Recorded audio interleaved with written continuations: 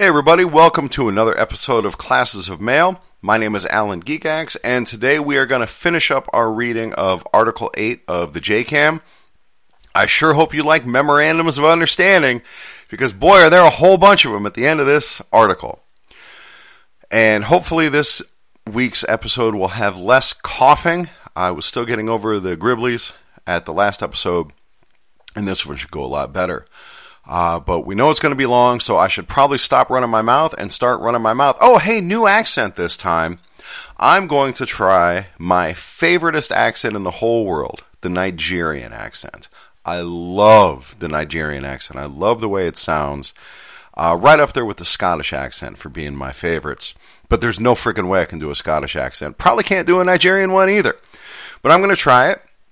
And if you listen to it and you say, that doesn't sound like a Nigerian accent, well, let's say it's probably because you're thinking of the Lagos, Nigeria accent, and I'm doing an accent that is totally dead-on balls accurate, but it's from a different section of Nigeria.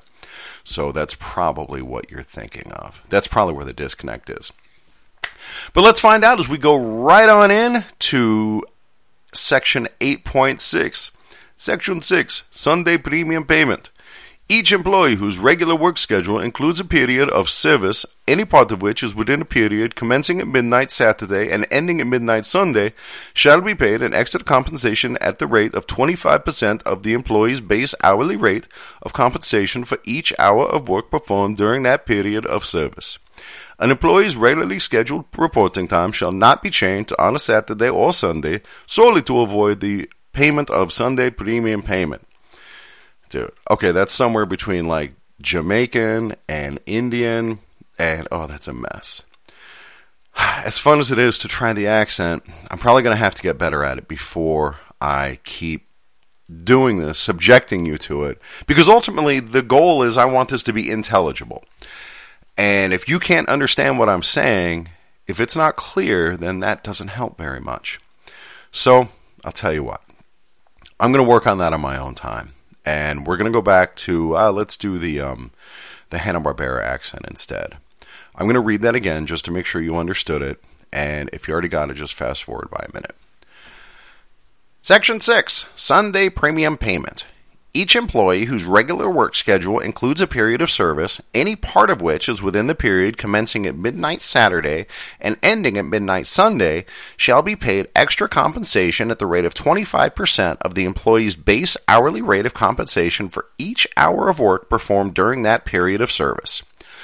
An employee's regularly scheduled reporting time shall not be changed on Saturday or Sunday solely to avoid the payment of Sunday premium payment. Sunday premium payment. A carrier who works on a Sunday or any work period, or any work period that falls partly on a Sunday receives Sunday premium pay, an extra 25% of the base hourly straight time rate. The no pyramiding provisions of Article 8.4.f apply to the Sunday premium.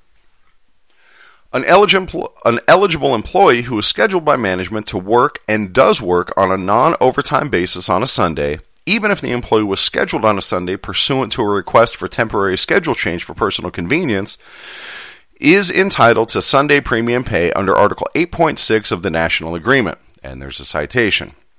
CCAs do not receive Sunday premium pay as defined in Article 8.6 of the National Agreement. 8.7. Section 7. Night Shift Differential. For time worked between the hours of 6 p.m. and 6 a.m., career employees shall be paid additional compensation at the applicable flat dollar amount at each pay grade and step in accordance with Appendix A attached hereto. The preceding paragraph, Article 8.7, shall apply to city carrier assistant employees. Night shift differential. The no pyramiding provisions of Article 8.4.f do not apply to the night shift differential because the night shift differential is not considered a premium under Article 8.4.f. CCAs do receive night shift differential pay as defined in Article 8.7 of the National Agreement. 8.8.a. Section 8. Guarantees. A. An employee called in outside the employee's regular work schedule shall be guaranteed a minimum of 4 consecutive hours of work or pay in lieu thereof where less than 4 hours of work is available. Such guaranteed minimum shall not apply to an employee called in who continues working on into the employee's regularly scheduled shift. Regular schedule employee call-in guarantees. Article 8.8a applies to full-time regular, full-time flexible, and PTFs. And there's a citation here. Full-time and part-time regular employees called in outside of the employee's regular work schedule but on a regularly scheduled workday will be guaranteed 4 consecutive hours of work, or pay in lieu of work. This guarantee does not apply when the employee continues to work into the employee's regular scheduled shift. Although full-time flexible employees do not have permanent regular schedules, they must be assigned weekly schedules by Wednesday of the prior week, Article 7. This is considered their schedule for the purpose of administering the guarantee provisions of Article 8, Sections 8.a and b. When an employee completes a scheduled tour, clocks out, and then is notified to clock in and resume working, that is considered a callback. All bargaining unit employees are guaranteed 4 hours work or pay if called back to work on a day that they have completed their assignments and clocked out. This guarantee is applicable to any size office. 8.8.b. B. When a full-time regular employee is called in on the employee's non-scheduled day, the employee will be guaranteed 8 hours work or pay in lieu thereof. Pay guarantee for full-time employees on non-scheduled day. A full-time regular or full-time flexible employee called in on a non-scheduled day is guaranteed 8 hours of work or pay in lieu thereof. This guarantee also applies on a holiday or designated holiday. 8.8.c. C. The employer will guarantee all employees at least 4 hours of work or pay on any day that they are requested or scheduled to work in a post office or facility with 200 or more work years of employment per year. All employees at other post offices and facilities will be guaranteed 2 hours work or pay when requested or scheduled to work. PTF employee call-in guarantees. Article 8.8.c applies only to PTFs, and there's a citation. A PTF requested or scheduled to work in a post office or facility with 200 or more work years of employment is guaranteed 4 hours of work or pay in lieu of work. If branch officers need to determine if their post office has 200 or more work years of employment, they should contact their national business agent. A PTF requested or scheduled to work in a post office or facility with fewer than 200 work years of employment is guaranteed 2 hours of work or pay in lieu of work. ELM Section 432.62 further provides that a PTF who is called back to work on a day the employee has completed an assignment and clocked out is guaranteed 4 hours of work or pay regardless of the size of the office. National Arbitrator Britain held in blah blah blah that the 2 or 4 hour guarantee provided for in Article 8.8.c does not apply to PTFs who are initially scheduled to work but called at home and directed not to report to work prior to leaving for work. Split shifts. When PTFs work a split shift or are called back, the following rules apply, and there's citations.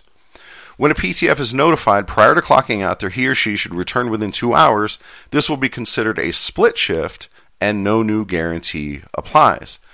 When a PTF prior to clocking out is told to return after 2 hours, the employee must receive the applicable guarantee of 2 or 4 hours work or pay for the first shift, and the employee must be given another minimum guarantee of 2 hours work or pay for the second shift. This guarantee is applicable to any size office.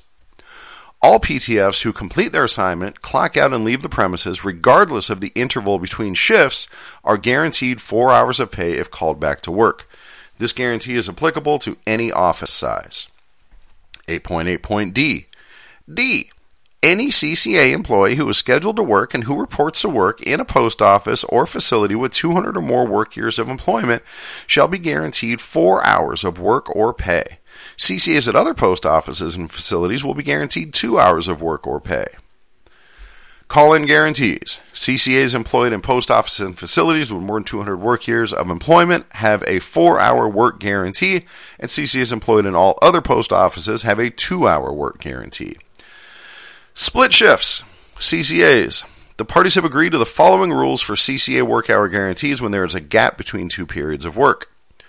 When a CCA is notified prior to clocking out that he or she should return within 2 hours, it is considered a split shift and no new work hour guarantee applies. When a CCA is notified prior to clocking out that he or she is to return after 2 hours, the CCA must be given another work hour guarantee pursuant to Article 8.8, 2 or 4 hours depending on the office size. Waiving guarantees. The Step 4 settlement, blah, blah, blah, provides that, quote, management may not solicit employees to work less than their call-in guarantee, nor may employees be scheduled to work if they are not available to work the entire guarantee. However, an employee may waive a guarantee in case of illness or personal emergency, end quote. This procedure is addressed in ELM 432.63. 8.9. Section 9. Wash-up time. Installation heads shall grant reasonable wash-up time to those employees who perform dirty work or work with toxic materials. The amount of wash-up time granted each employee shall be subject to the grievance procedure. The preceding paragraph, Article 8.9, shall apply to city carrier assistant employees. Wash-up time. Article 8.9 establishes a general obligation enforceable through the grievance procedure for installation heads to grant reasonable wash-up time to those employees who perform dirty work or work with toxic materials. Wash-up time local implementation. Article 30.B.1 authorizes the local parties to negotiate additional or longer wash-up periods as part of a local memorandum of understanding. Article 30. Articles 8.9 and 30.B.1 prohibit negotiation of LMOU provisions that provide wash-up time to all employees without consideration of whether they perform any dirty work or are exposed to toxic materials. Local parties remain free to define the employees who satisfy those conditions. And here's a citation. This rule does not negate the provisions of Article 30.C or the Article 30 Memorandum, which addresses existing LMOU provisions. See JCAM pages 30-4 through 30-6. And here we get to the memos. This one is the first memo, and it is between the USPS and the Joint Bargaining Committee, which is the Postal Workers and the Postal Workers Union and the NALC, regarding Article 8. Recognizing that excessive use of overtime is inconsistent with the best interest of postal employees and the Postal Service, it is the intent of the parties in adopting changes to Article 8 to limit overtime to avoid excessive mandatory overtime and to protect the interests of employees who do not wish to work overtime, while recognizing that bona fide operational requirements do exist that necessitate the use of overtime from time to time. The parties have agreed to certain additional restrictions on overtime work while agreeing to continue the use of the overtime desired lists to protect the interests of those employees who do not want to work overtime and the interests of those who seek to work limited overtime. The parties agree that this memorandum does not give rise to any contractual commitment beyond the provisions of Article 8, but is intended to set forth the underlying principles which brought the parties to agreement. The new provisions of Article 8 contain different restrictions than the old language. However, the new language is not intended to change existing practices relating to use of employees not on the overtime desired list when there are insufficient employees on the list available to meet the overtime needs.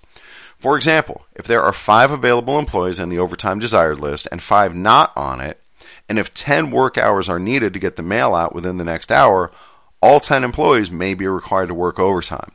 But if there are 2 hours within which to get the mail out, then only the 5 on the overtime desired list may be required to work. The parties agree that Article 8, Section 5.G.1 does not permit the employer to require employees on the overtime desired list to work overtime on more than 4 of the employee's 5 scheduled days in a service week, over 8 hours on a non-scheduled day, or over 6 days in a service week. Normally, employees on the overtime desired list who don't want to work more than 10 hours a day or 56 hours a week shall not be required to do so, as long as employees who do want to work more than 10 hours a day or 56 hours a week are available to do the needed work without exceeding the 12 and 60-hour limitations.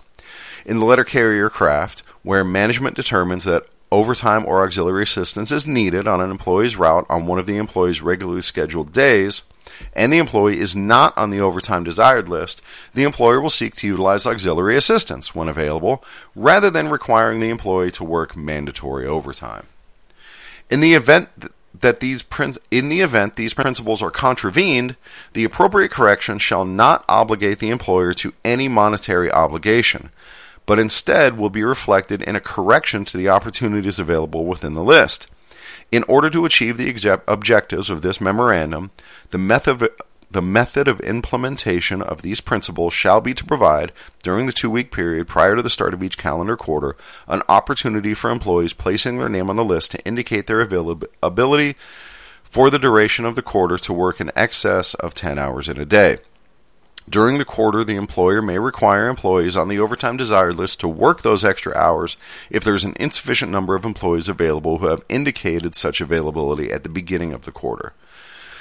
The penalty overtime provisions of Article 8.4 are not intended to encourage or result in the use of any overtime in excess of the restrictions contained in Article 8.5.f. Now we have another memo between the USPS and the NALC. This one doesn't say regarding.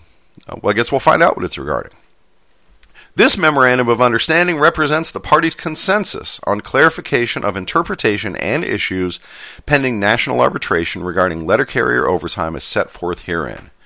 In many places in the country, there have been continued misunderstanding of the provisions of Article 8 of the National Agreement, particularly as it relates to the proper assignment of overtime to letter carriers. It appears as if some representatives of both labor and management do not understand what types of overtime scheduling situations would constitute contract violations and which situations would not.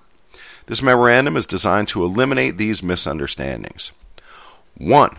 If a carrier is not on the overtime desired list, ODL, or has not signed up for work assignment overtime, management must not assign overtime to that carrier without first fulfilling the obligation outlined in the letter carrier paragraph of the Article 8 memorandum. The Article 8 memorandum provides that, quote, where management determines that overtime or auxiliary assistance is needed on an employee's route on one of the employee's regularly scheduled days and the employee is not on the overtime desired list, the employer will seek to utilize auxiliary assistance when available rather than requiring the employee to work mandatory overtime. End quote. Such assistance includes utilizing someone from the ODL when someone from the ODL is available. 2. The determination of whether management must use a carrier from the ODL to provide auxiliary assistance under the letter carrier paragraph must be made on the basis of the rule of reason. For example, it is reasonable to require a letter carrier on the ODL to travel for 5 minutes in order to provide 1 hour of auxiliary assistance. Therefore, in such a case, management must use the letter carrier on the ODL to provide auxiliary assistance. However, it would not be reasonable to require a letter carrier on the ODL to travel 20 minutes to provide 1 hour of auxiliary assistance. Accordingly, in that case, management is not required to use the letter carrier on the ODL to provide auxiliary assistance under the letter carrier paragraph. 3. It is agreed that the letter carrier paragraph does not require management to use a letter carrier on the ODL to provide auxiliary assistance if that letter carrier would be in a penalty overtime status. 4. It is further agreed that the agreement dated July 12, 1976, signed by Assistant Postmaster General James C. Gildy and NALC President James H. Rademacher, is not in effect. In cases where management violates the letter carrier paragraph by failing to utilize an available letter carrier on the ODL to provide auxiliary assistance, the letter carrier on the ODL will receive as a remedy compensation. The letter carrier on the ODL will receive as a remedy compensation for the lost work opportunity at the overtime rate. 5. There is normally no monetary remedy for a carrier improperly required to work overtime on his own route.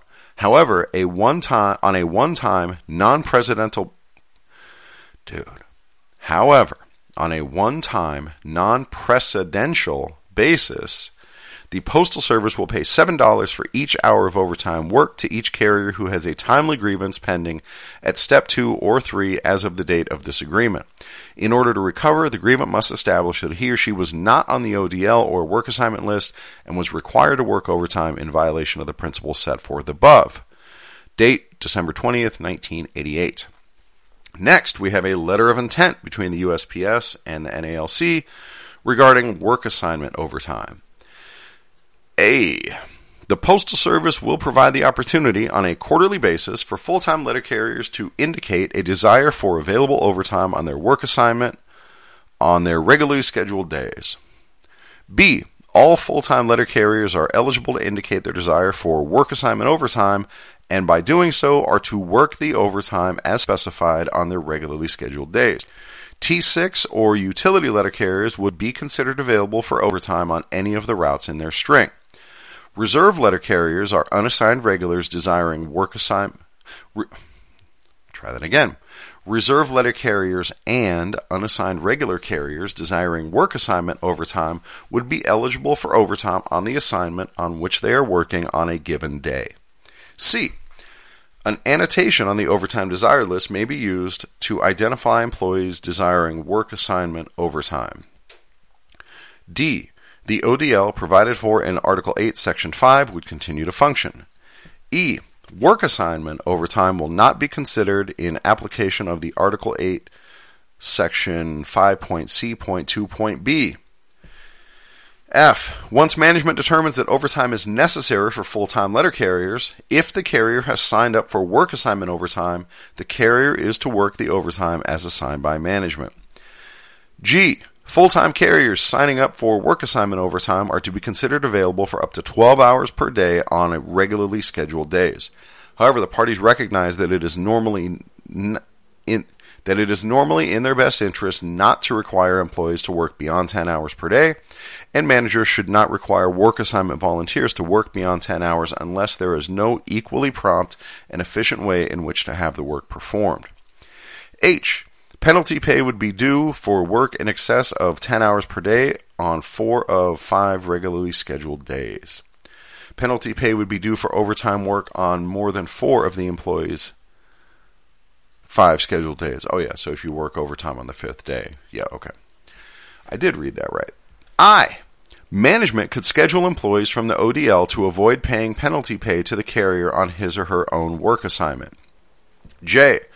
With respect to overtime work opportunities for employees on the 5th regularly scheduled day, the parties recognize a dispute exists concerning scheduling obligations which would involve hours in excess of the limitations in Article 8, Section 5.F, i.e. the 5th day, in this case.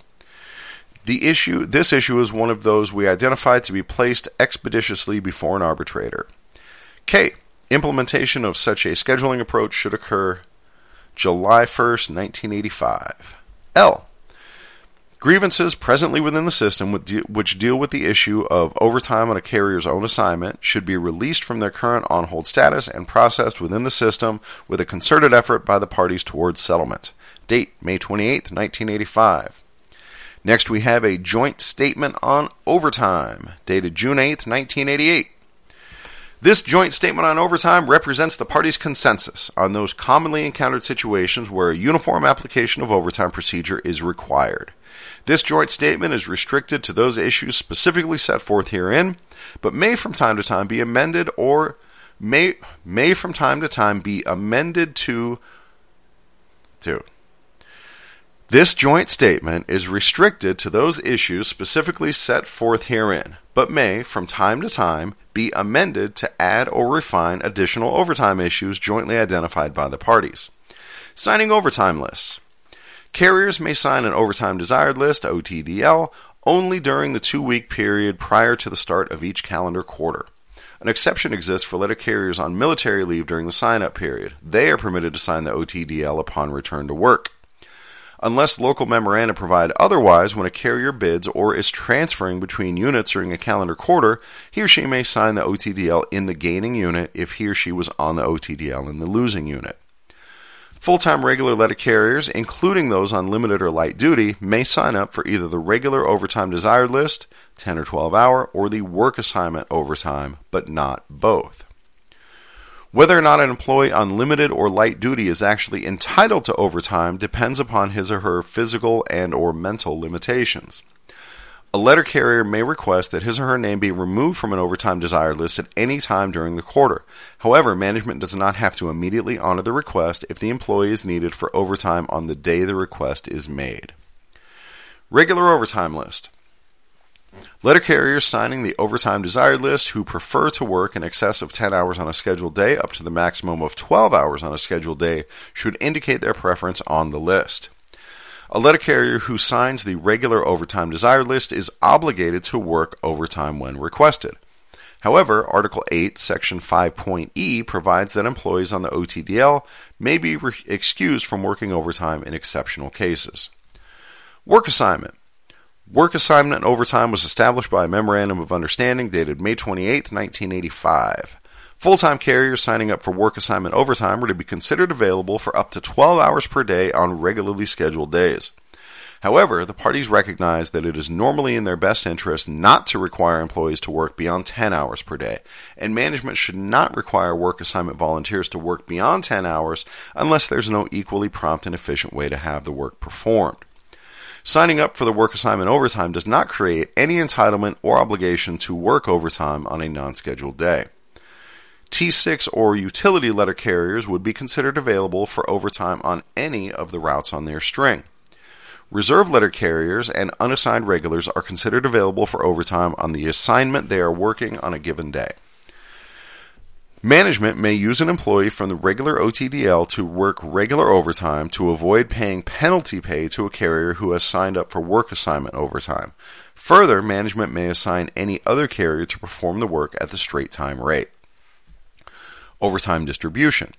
The overtime desired lists control the distribution of overtime only among full-time regular letter carriers. Management may assign overtime to PTFS or casual employees rather than to full-time regular employees who are either signed up for a work assignment overtime or OTDL. The OTDL is not used when scheduling for holiday coverage. Overtime opportunities for carriers on the regular OTDL are not distributed by seniority or on a rotating basis, nor is a carrier on the regular OTDL ever entitled to any specific overtime, even if it occurs on his or her own route. Rather, Article 8, Section 5.c.2.b requires that overtime opportunities must be equitably distributed during the quarter. Accordingly, whether or not overtime opportunities have been equitably distributed can only be determined on a quarterly basis. In determining equitability consideration, this needs a comma. In determining equitability, consideration must be given to total hours as well as the number of opportunities. And then this next part's written in italics. I don't know. Oh, I think it said why. Well, anyway. Management may require letter carriers on the regular overtime desired list to work overtime occurring on their own route on a regularly scheduled day. Overtime worked by carriers on their own route on a regularly scheduled day is not considered in determining whether overtime opportunities have been equally distributed. This situation is controlled by Article 8, Section 5.c.2.d, and the pre-arbitration settlement of blah blah blah, which states in relevant part. 1. Overtime work by a letter carrier on the employee's own route on one of the employee's regularly scheduled days is not counted as an overtime opportunity for the purposes of administration of the overtime desired list. 2. And we're no longer in italics here. Overtime that is concurrent with, occurs during the same time as, overtime work by a letter carrier on the employee's own route on one of the employee's regularly scheduled days is not counted as an opportunity missed for the purposes of administration of the overtime desired list. Mandatory overtime. The letter carrier paragraph of the 1984 Overtime Memorandum obligates management to seek to use auxiliary assistance when available, rather than requiring a regular letter carrier not on the overtime desired list to work overtime on his or her own assignment on a regular scheduled day. When full-time regular employees not on the overtime desired list are needed to work overtime on other than their own assignment or on a non-scheduled day, Article 8, Section 5.d requires that they be forced on a rotating basis beginning with the junior employee. In such circumstances, management may, but is not required, to seek volunteers from non-OTDL employees. The 2016 National Agreement altered this MOU and provides that all overtime work by a letter carrier, including carrier technicians on the ODL, counts toward equitability for the quarter. The only exception is for the first 8 hours of holiday premium, overtime work, performed on a holiday or designated holiday. As a result, the pre-arbitration settlement of blah blah blah is also no longer applicable as written.